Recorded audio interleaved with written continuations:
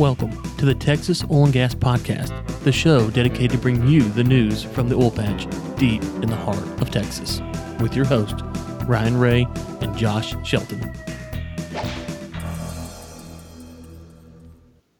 Welcome to the Texas Oil and Gas Podcast. We appreciate you tuning in to episode 36.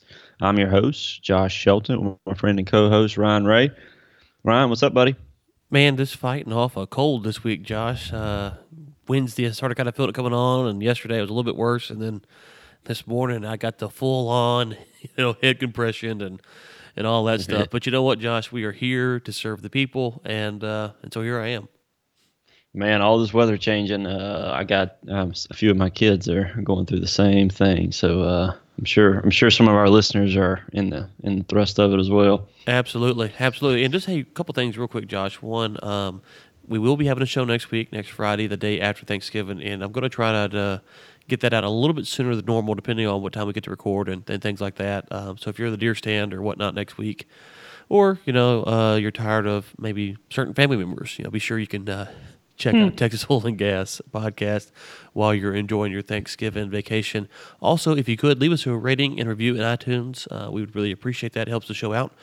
And if you are interested in participating in our once-a-month Q&A session, Ryan at globalenergymedia.com, shoot me an email. We'd love to hear from you and hear some questions. And depending on the feedback and what the interest is there, we might do a once-a-month Q&A session. But before we go any further, let's thank our sponsor, which is, again, FreshBooks. They are the #1 cloud accounting solution designed exclusively for small business owners who bill for their time. If you go to globalenergymedia.com/accounting, you can join the over 10 million businesses worldwide who use FreshBooks to make paperwork a breeze. Start your free 30-day trial by going to globalenergymedia.com/accounting. Well, Ryan, we're going to start things off with a article from mysanantonio.com, and it's about something called natural gas flaring. For some of our listeners who may not be familiar with it, it's basically a form of controlled burning. So when natural gas, methane, starts to be released, sometimes what they'll do is they'll burn it instead of letting that, what they call venting, going straight into the atmosphere. This article goes through some of the protocols and averages of certain companies in the Permian and elsewhere that talk about some of the companies have a higher percentage of gas being released through flaring than others. Now, Ryan, these numbers are pretty marginal. They're not huge numbers, but what they're hitting on is that some companies are investing pretty heavily in trying to reduce some of these flares to try to reduce the emissions that are going into the air. But I think what they're really trying to do, based on what I'm looking at, Ryan, is that they're trying to figure out a way to increase guidelines to put on some of these companies to force them to spend more money. What were some takeaways you saw in the article? Yeah, I think you're right there, Josh. The first thing is the article leads off by saying that Permian Basin producers were burning between 3 and 4% of their natural gas, and so I thought, oh wow, okay, that's more than I thought it was, but okay. But if you read down just 4 or 5 sentences later, it's actually the 2 paragraphs is the way the article is structured. The largest Permian producer, let me read a different spot. Overall, less than 1% of gas produced in Texas is flared or vented, according to the Railroad Commission.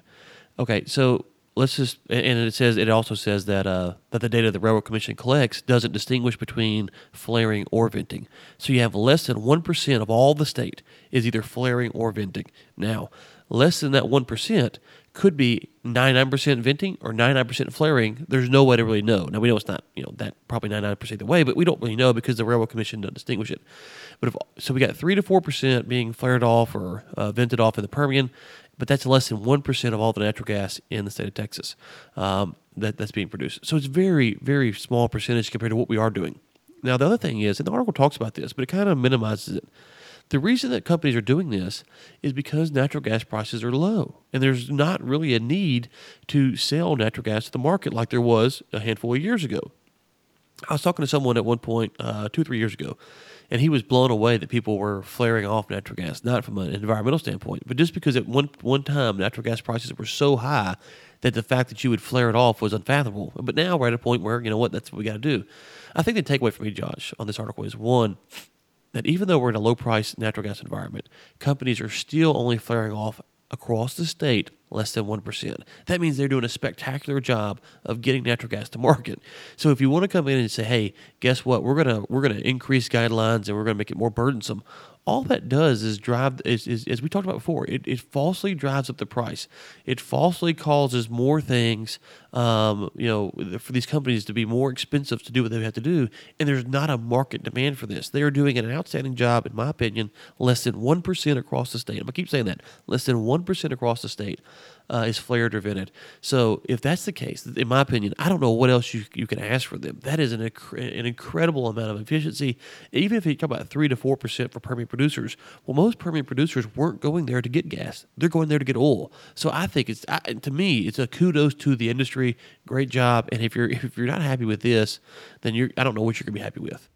Right, and that's kind of my takeaway. Just reading through.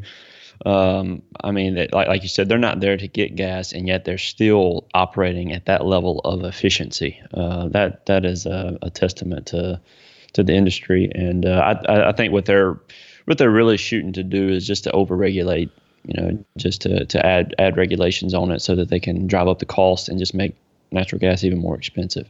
It's the only thing that I can see. Yeah, and it goes back to this.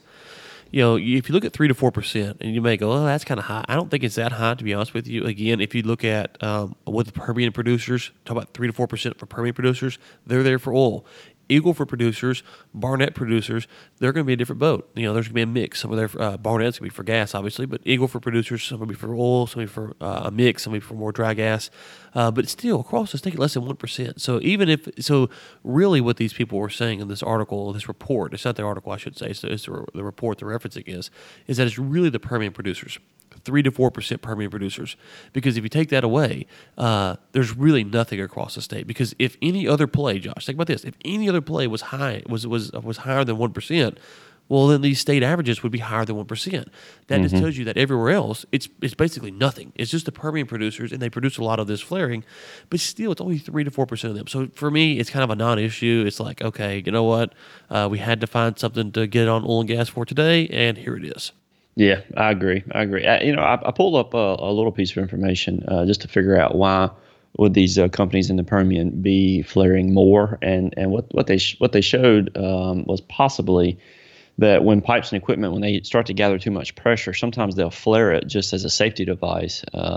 So there's possibilities that there's several other things at work with some of these big drilling wells in the Permian that may be getting a lot of oil, and it may have to have some kind of release valve because there's so much gas that they're capturing as well. Moving on to the next article, Texas frac sand boom puts truckers in high demand. We had Sergio Chapa on a little while back, and he talked about frac sands and how there were some big plays. I believe, was it around the Houston area, Ryan, that he said that there were several, or was it around Dallas? What was that? What was the area that he said there was like 4 or 5 frac sand companies? I think it was down there by him, Josh, right outside of San Antonio.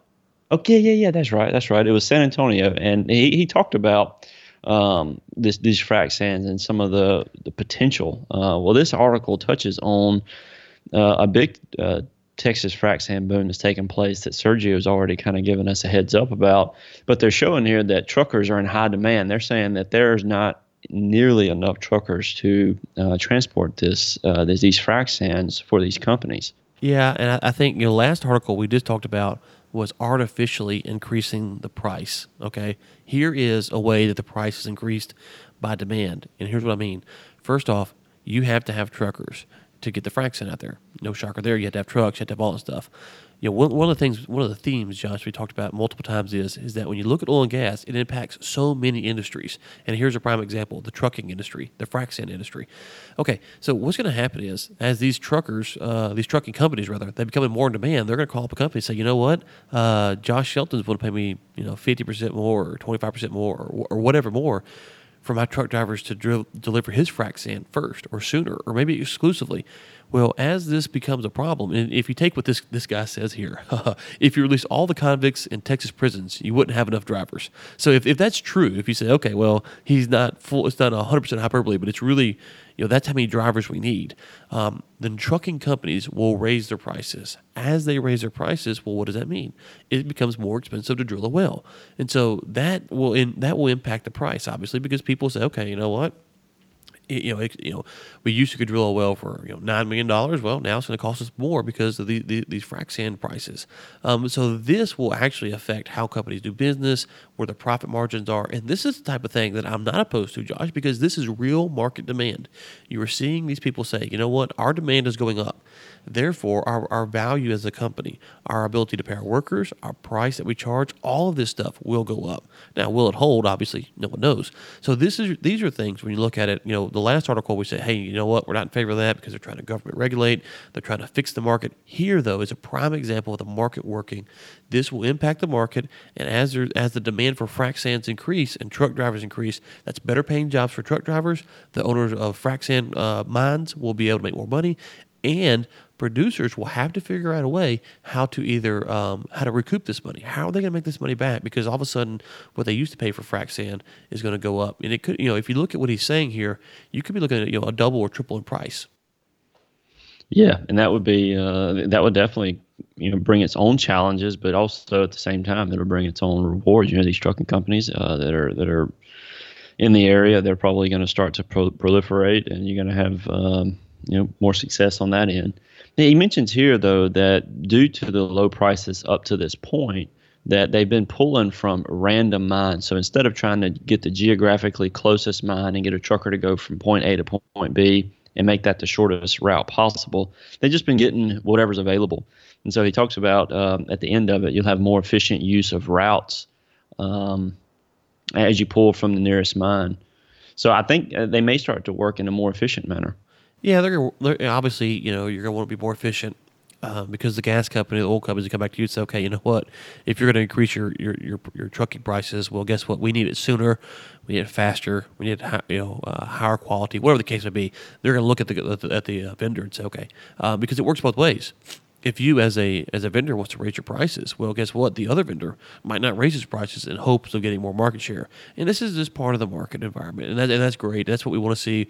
We want to see companies do well. It's good for everyone, and it makes the oil company try to figure out how do they navigate these waters, because they have to make sure that they're making profits on their wells. And so, we talk about the profit, the market being influenced. These are things that influence them, but they're actually good things. They're things that you have to see, because if the demand for oil goes up, the price of oil goes up. If the demand for truckers, frac sand truckers go up, well, then their wages should go up as well. And so this is a good thing, and it's also a good sign for the market too that that this is a problem. If it's not a problem, then prices usually aren't going to be going up; they're going to be going down. Well, Ryan, I think this was a great article on the frac sands. We have another article that is intriguing. There's this a series they're doing called Untapped: The New West Texas. They've released a series of articles, stories about West Texas and some of the developments that have been taking place. What the big story here is they go back to 2016, where Apache made a major discovery of an area that we now call Alpine High, and they estimated that it had 3 billion barrels of oil. And they started doing some drilling there, and the rest is history. But they're going back and showing how these things have developed over the last few years, and how the Permian has gotten, to the place where it's at. Just looking through the article, Ryan, was there anything that you saw that particularly stood out?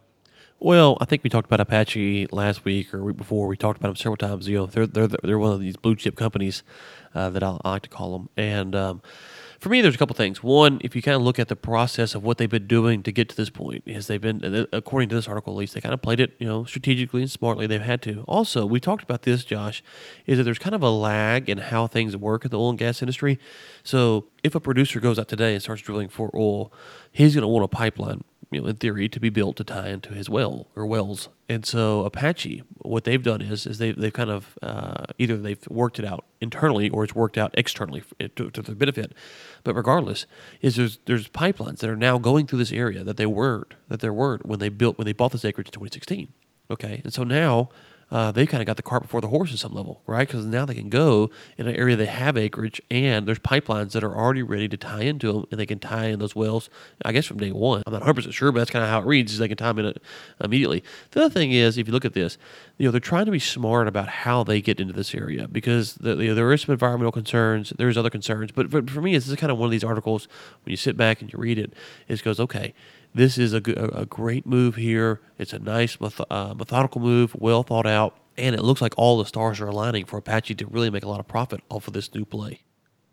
Yeah, looking at it, I think sometimes we overlook how these pipelines have been in the process for years now that have been creating this opportunity. That Apache is capitalizing on this opportunity, but a lot of these pipelines are really what laid the groundwork to make something like this possible.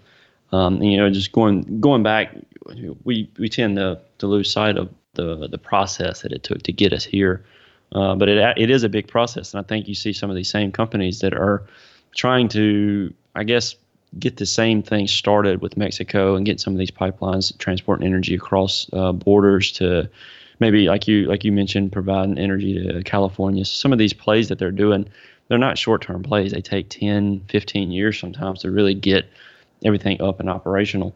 No, that's a good point you make there, Josh, is that they could have bought the acreage and saw that these pipelines, these big pipeline projects were coming through and said, okay, you know what, our leases aren't up for X amount of years, and so by the time the Comanche Trail and the Trans-Pecos pipelines are built, then we can start looking to drill. So it may have been something like you said, just kind of sit back, watching the permitting process, and like I said a minute ago, internally they were kind of playing this along those lines, or it could have been that they were trying to figure out how they're going to strike these commercial deals, and then they look up one day and these pipelines are being built and it works out well for them. Regardless, it looks like it's a good play, and it's just good. It's another good sign for 2018 for the oil and gas market, especially here in Texas, that things are looking positive. Well, Ron, we have an article that talks about big data. And big data is something that is discussed in all sorts of arenas, sports. You got Amazon, Netflix that utilize big data, Facebook, obviously. In the oil and gas industry, data is a big deal. I know there are companies that pay millions and millions of dollars for data. So this article came out and it talked about the oil and gas industry needing more big data. It kind of shocked me because I thought that it was an industry that really utilized that data. But what they go on to say in this article at Oil and Gas Investor is that it's not necessarily more data that they need, is they need to learn how to bring this data together and learn how to leverage it so that they can use it more efficiently and have a more efficient use of their wells, and kind of putting it all together, taking the data and using it for increased profits or increased drilling or I know you've been to several conferences lately. Is there been any talk of big data, around the industry? Yeah, Mark LaCour spends a lot of time talking about this on his show, and for me, I think the thing is, when we have a problem in our office, and it's something that I have to resolve, what I feel like my job is to go in and ask a bunch of questions. Now, these are questions that sometimes people have asked each other internally, 3-4 times from 4 or 5 different angles. But it's my job to kind of run through, asking a question: did we do this? What about this? What about this? What about this? What about this? What about this? And working through that process, we find either the solution or what the problem is, depending on what we're trying to do. I think with big data, what we're going to have to see is that the oil and gas companies, they're going to have to start asking those questions. Now, I'm not in those meetings internally, so I don't know how they're trying to use this, but part of the thing, Josh, when you think about this, and go back to my problem-solving solution, one of the things that it does is eventually I ask a question that either hasn't been asked, or sometimes, you hear a question 2 or 3 times that makes you think of something that you didn't think of before. You go, oh, well, no, the answer to that's no, but now I think about this. I think that when we look at big data, as they mentioned, there's tons of information that oil and gas companies have. Part of it they're going to want to do is they're going to say, okay, this is what we know we need. Okay, well, great. You need that. Then you need to start asking questions that maybe you haven't asked before, or maybe that you don't think are relevant, or maybe that that you get an outsider almost to come in and just kind of ask random questions, because that's how the thinking process works. And so I think that one of the issues that you're going to see anytime you're looking at this data is sometimes we're afraid of what it's going to reveal, and also sometimes we think we already know what it's going to reveal. And so again, I'm not inside these oil and gas companies involved in these discussions, but if it was me and someone called me up and said, hey, we want you to head up a big data team. Now, I'm not a big data scientist either, but they said, we want you to kind of walk us through this process. For me, that it would be kind of a simple starting point is, okay, what raw data do we have? What data do we have? And then I'd start asking kind of weird questions almost, is there a certain day of the week we get better drilling percentages or whatever? I don't know. You just start asking these questions, because the more questions they ask, the more solutions you get. And then all of a sudden you can start to see data in a different way than you did before. I kind of get the feel from this article and from other people in the industry that is kind of what I said a minute ago. It's we know we have all this data. We know we need big data, but on some level we already know we already think we know what we need to know, and so therefore we're not utilizing it fully. I don't know if that makes sense, Josh, but that's kind of how I see it. And eventually that will shift because what's going to happen is someone's going to come out with a big discovery, and everyone's going to go, oh, okay, well, guess what? Now we've got to figure out a new way to do this.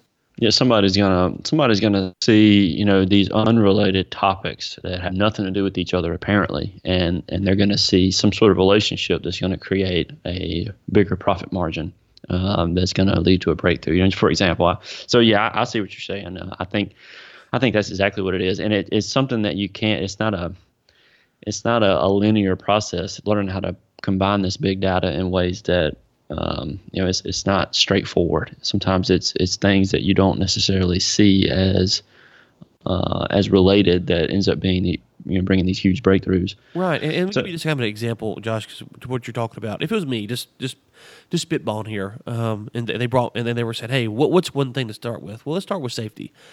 And so let's say, look at all the accidents we've had on our well sites over the last however far back the data goes, and then let's start asking questions like, how many hours was that crew on? How many days out of the last month, the last week, the last year? Because for big data to process this information is not a problem. So start to build all of the information around the crew, the age of the crew. Again, how much rest do we think they've had? All this, we don't know rest obviously, but compared to when the last shift was compared to what it was now, when was their last rotation schedule, and then you go to the equipment.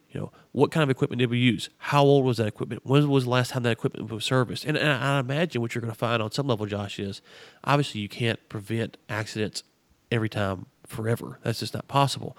But you might find something that goes, you know what? If we have equipment that is over 3 months, it's more susceptible to breakdown. And if we have crew members who have worked, X amount of hours over the past week, that is the highest probability we have of an accident happening. Now, you may go, well, that kind of sounds silly, but these are the types of things that they find, and you go, well, I don't know why that is what it is, but let's not do that anymore. Let's not have equipment over, so many months, and let's make sure that our employees don't work this many types of shifts in a row. Or you can kind of see where I'm going here. The combinations that you allude to, sometimes they're kind of weird, and we don't understand why those are the solutions, but you can begin to tweak that kind of stuff, and then you can go, okay, well, we fixed the equipment side, we fixed the workflow side, and guess what? We don't have those types of accidents anymore. Exactly. I think that's exactly where that part of the industry, this big data, it needs to go. People need to start thinking outside the box and asking those questions. Well, Ryan, we have a Texans for Natural Gas article where a court, I believe it's Sierra Club, was seeking to overturn an approval of export terminals. There was 3. One of them was in Texas. And the Sierra Club, they attempted to have it overturned. It was rejected. The court said that the department had done everything that it needed to do to maintain approval, and therefore Sierra Club didn't get the overturning that it wanted. Ryan, do we see people like this that are trying to overturn these approved terminals, like in Texas and Louisiana and Delaware? In the Delaware Basin, I just wonder why people are so adamant to try to stop or get in the way or create obstacles for some of these companies to get to work. Yeah, you do, Josh. The Sierra Club, they're probably one of the worst. And it's so frustrating because, for me at least, it kind of almost makes them, it delegitimizes them, if you will, because if you see the Sierra Club is attached to a lawsuit, I look at it and go, okay, well, I'm not going to waste my time with that because they're always against everything. I'll give you an example. Bernie Sanders yesterday on Twitter, the Dakota Access, but the Keystone Pipeline. They had a spill, a leak, and he tweeted out something, really, really just ignorant. Like it just shows. And I don't think he actually believes this, but I think he's rallying his base. But he tweeted out something to the effect of, while we do not need more evidence to show us that pipelines are dangerous and must be stopped, more keep coming. It's like, well, of course they keep coming, Bernie. They're the safest way to transport oil and gas. Well, I mean, that's the epitome of stupid. Now, Bernie Sanders knows this. He fully knows that it's the safest method. He doesn't care. And so he's just going to tweet this out, and people who don't know this, they go, all right, let's stop pipelines. Same thing with the Sierra Club. They just are against it to be against it. They don't care. And so that's what's so frustrating to me is that there could be times, and we've talked about this on the show before, Josh, that as oil and gas professionals, we want to be responsible. We want to make sure that we are trying to figure out how do we take care of the environment? How do we handle this? How do we look at this stuff? But the problem is a group like the Sierra Club, they just paint with such a broad brush that it's like, you know what, I can't ever take you guys seriously because you're against everything. It doesn't matter. It's like Bernie Sanders saying we keep building more pipelines. Well, duh, Bernie. That's like the stupidest thing you could have said. What other option is there? You know, if we quit building pipelines, Josh, this is real simple math. If we quit building pipelines, we will run out of oil and we will run out of gas. You know why? Because once you burn a little oil or you burn a little gas, it's gone. It doesn't come back. That's it. So you take a drop of oil, you put it through the refinery, she's gone. And it goes off to do whatever it's going to do. And then once that's used at the end level, it's gone. So we have to have pipelines to connect to these new wells like we talked about. We have to have LNG terminals to export this product or it just sits in the ground. And guess what? People in China and India and South Korea and Argentina that need this resource, when they use the LNG that they have now, guess what? That's gone too. So you look at these things, and I know I'm probably kind of railing on these folks a little hard. It just gets so old because we cannot have discussion in this country because of stuff like this. It doesn't matter what you want to do. You're either a climate denier or you're a crazy liberal leftist. And it's like if we would quit saying stupid stuff, like Sanders said yesterday, you know, maybe we could begin to have discussions. Or if we would quit suing every time oil and gas wants to do anything, maybe we could have discussions. But we can't. We can't because the Sierra Club, Bernie Sanders, and folks like that, you know, they don't care. And I'm gonna put this out there, and I've said it on this show and other shows. If you are someone who is genuinely concerned about the environment, guess what? We're on the same page. The problem that we see, that I see at least, I don't speak for anyone else, the problem I see is that people who are genuinely concerned about the environment, they look at the Sierra Club or they look at Bernie Sanders and they go, oh, wow, that's deep and profound. It's because they haven't ever been educated, informed, enlightened. I don't know, whatever term you want to use there. I'm not trying to be derogatory. They haven't ever looked at the other side of the issue and ever sat back and gone, you know what, if we turned off oil and gas today, we're going to be out of power here pretty soon because you know what, your renewables, it ain't cutting it. And so until renewables get to where they can cut it, we got to have oil and gas. We got to have nuclear. We got to have coal. We got to have something to carry the base load of this country. And so I know I'm kind of rambling here. I'm a little bit passionate, but it just gets so old, Josh, because we lose the ability to have discussions because of groups like the Sierra Club and because of imbeciles like Bernie Sanders. Yeah, you know, Ryan, this reminds me of an interview you did with author of The Moral Case for Fossil Fuels, and during the interview, we talked a little bit off the record. And you had mentioned that a lot of people, they talk about oil and gas and energy and what we're doing to the environment, but they fail to realize is that the environment kills people every year in terms of cold, heat. We need protection from the environment. I mean, there's a sense in which we need this energy in order to survive, and I think a lot of people overlook that. That they don't see the dangers that exist, and the way energy is something that we've learned how to use and leverage for our safety and for our betterment. And so, I'm with you. I think we want to protect the environment as much as we can, but we also have to protect ourselves from the environment. We have to maintain a certain level of health that requires us to take necessary measures. And I think if we are going to come up with better usable energy and renewables, we're going to need oil and gas to create those facilities to power our homes and all of that until we make those discoveries. So I just think people, like you said, they never looked at the other side of the aisle. They never looked at the fact that Tesla cars and these other cars are being charged by some form of they're not being charged by solar. Right. Exactly. Right. So you got a battery powered car, it's not being charged by solar. Right, and so they're not considering the fact. They're not looking at the facts, really. They're only looking at one side, and they're not considering the alternative or what that leads to. They don't realize that the Wi-Fi that they're typing on, using on internet, is being run by oil and gas in some form or fashion. Right. And Josh, you make a great point there. A couple of things. One, being protected from the environment. We don't think about that. And here's a simple way to think about it. Go live in Phoenix, Arizona, outside in the blazing sun. During the summertime, mean, that sounds ludicrous to think that. Come here in Texas and live outside in the summertime. It's ludicrous. Yeah. We need shelter. We need cover. Well, cover in Phoenix probably isn't what you want. You probably want a little bit of cold air blowing on you, okay? Because it's going to be 150 or whatever, 120, I don't know, whatever it gets to out in Phoenix. It's going to be ridiculously hot. And dry heat or not, it's hot. And same thing here in Texas. So we have to have things that protect us from the environment. Unless you live in San Diego, where it's perfect, then you actually have to have things that protect you from the environment. And so, yes, you're exactly right there. And this is what gets lost in that part of the debate, Josh. The reason we use energy and the reason we develop these energy sources is because the people who came before us, they realized that. They lived outside in the winter up in northeastern United States. They lived in Europe when it was freezing cold, and they didn't have heaters. They didn't have all the stuff we had. So the people, you go back 100, 200, 300 years ago, they understood this principle very well because they lived with nature, if you will, a lot more closely than we do. Because we have our ability to heat and cool our houses as we wish, it's kind of an afterthought for us. For us, to get out and to go to nature is to got to test yourself. Why is that?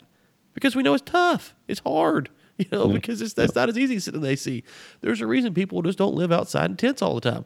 It sucks. I mean, it just sucks. If you don't have that option, you're going to live in a house. And so that's what's so frustrating, as you point out that, and then as you point out with the Wi-Fi, that Wi-Fi, the plastic on that Wi-Fi extender router, whatever you call it, that comes from that's an oil-based plastic probably, and the power is probably off of some kind of natural gas power unit or a coal unit or a nuclear unit, power plant. So all this stuff, so when you look at this, if we stop building pipelines, if we stop getting natural gas out of the ground today, I don't know what the projections are, how long it would last. It wouldn't last long. And guess what?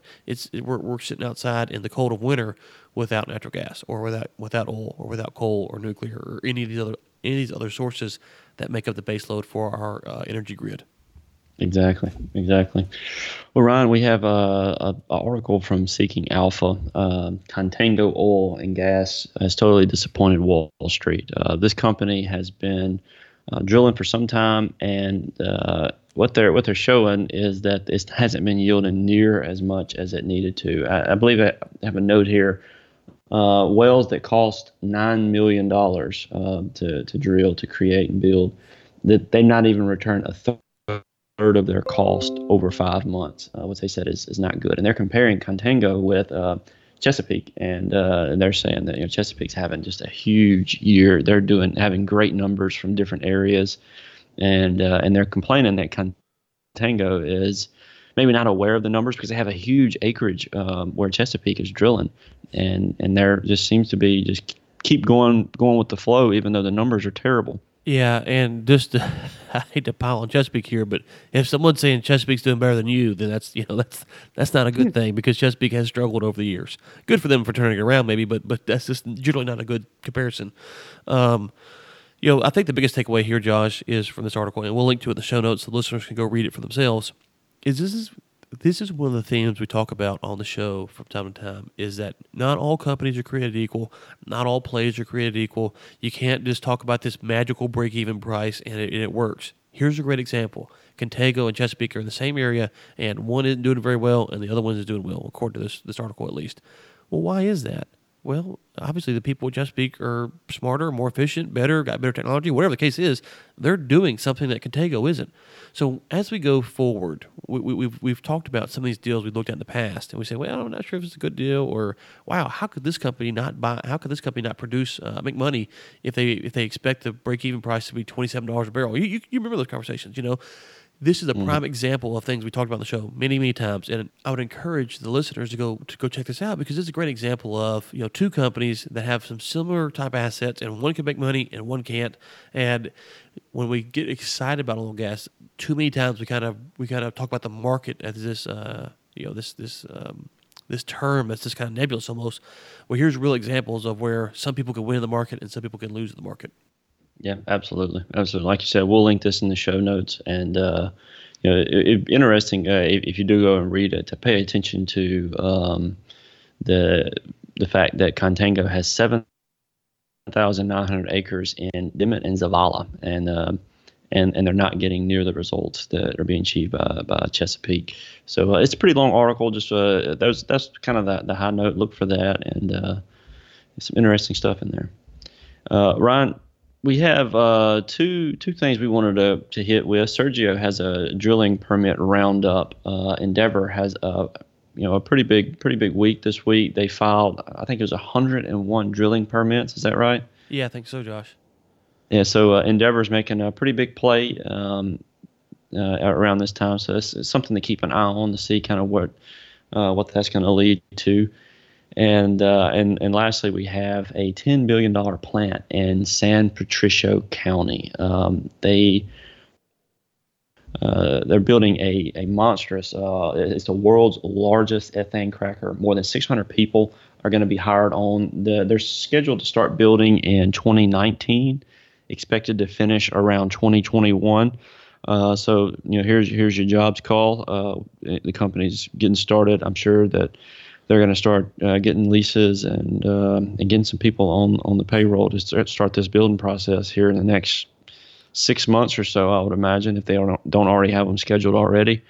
So for those people around San Patricio area, here's an opportunity. You can maybe check with them, see if there's any opportunities coming available. Yeah, and here's the thing, Josh. As you mentioned first, we'll link to Sergio's article. If you're in the services business, here you go. Endeavor Energy Resources, 101 permits, great number for this time of the year. And then the second thing is these 600 jobs this cracker plant is going to produce, it says, are anywhere from a high school diploma to executive level. So if you're in this area, start following. If you're looking for a long-term job, this could be it. Apart from the construction aspect, which is starting soon. So if you're into the dirt business or the rock business or whatever, surveying business, whatever it might be, engineering, there might be some opportunity here in the short term when it's constructed, but also long-term, 600 jobs in that area from high school diploma on the way up. Now is the time to start kind of networking, as you mentioned, to kind of work through this process. 2021, I think you said, is the completion date. Yeah. Mm-hmm. So 2021, so you got a little bit of time, but guess what? You go, I don't know anything about ethane crackers. Well, here's your chance. You got a couple years to learn about them. You might go work on the construction end, doing something just to kind of learn how they're built and take some classes at night. So anyways, yeah, great article, Josh, and a good find there. Awesome. Well, Ryan, I didn't pull up drilling info. We had an issue with their website last week. Do we have a chance to take a look? They did. I reached out to them. Josh, and I think on Monday or Tuesday they got back to me and said they got it fixed. And right now the U.S. rig count, according to Drilling Info, is 1,017, which is up 1% from last week. And so we didn't have the numbers last week, obviously, but it is up 1% to whatever the numbers were last week. And so according to last week, it looks like it was, give me 1 second here, the 10th. 1% would have been. It was 1,012 last week, so okay, up 1% over the week. But yeah, thanks to those folks for getting it out, getting it fixed and back up to us because, as we mentioned before, Baker Hughes unfortunately doesn't release their numbers until after we're done. We are done recording on a Friday. Josh, unless we got anything else, let's go ahead and thank our sponsor and get out of here. Okay. Well, today's sponsor, again, is FreshBooks, which is the #1 cloud accounting solution. Be sure to go to globalenergymedia.com/accounting, and you can get your 30-day free trial. And then until next time, keep climbing.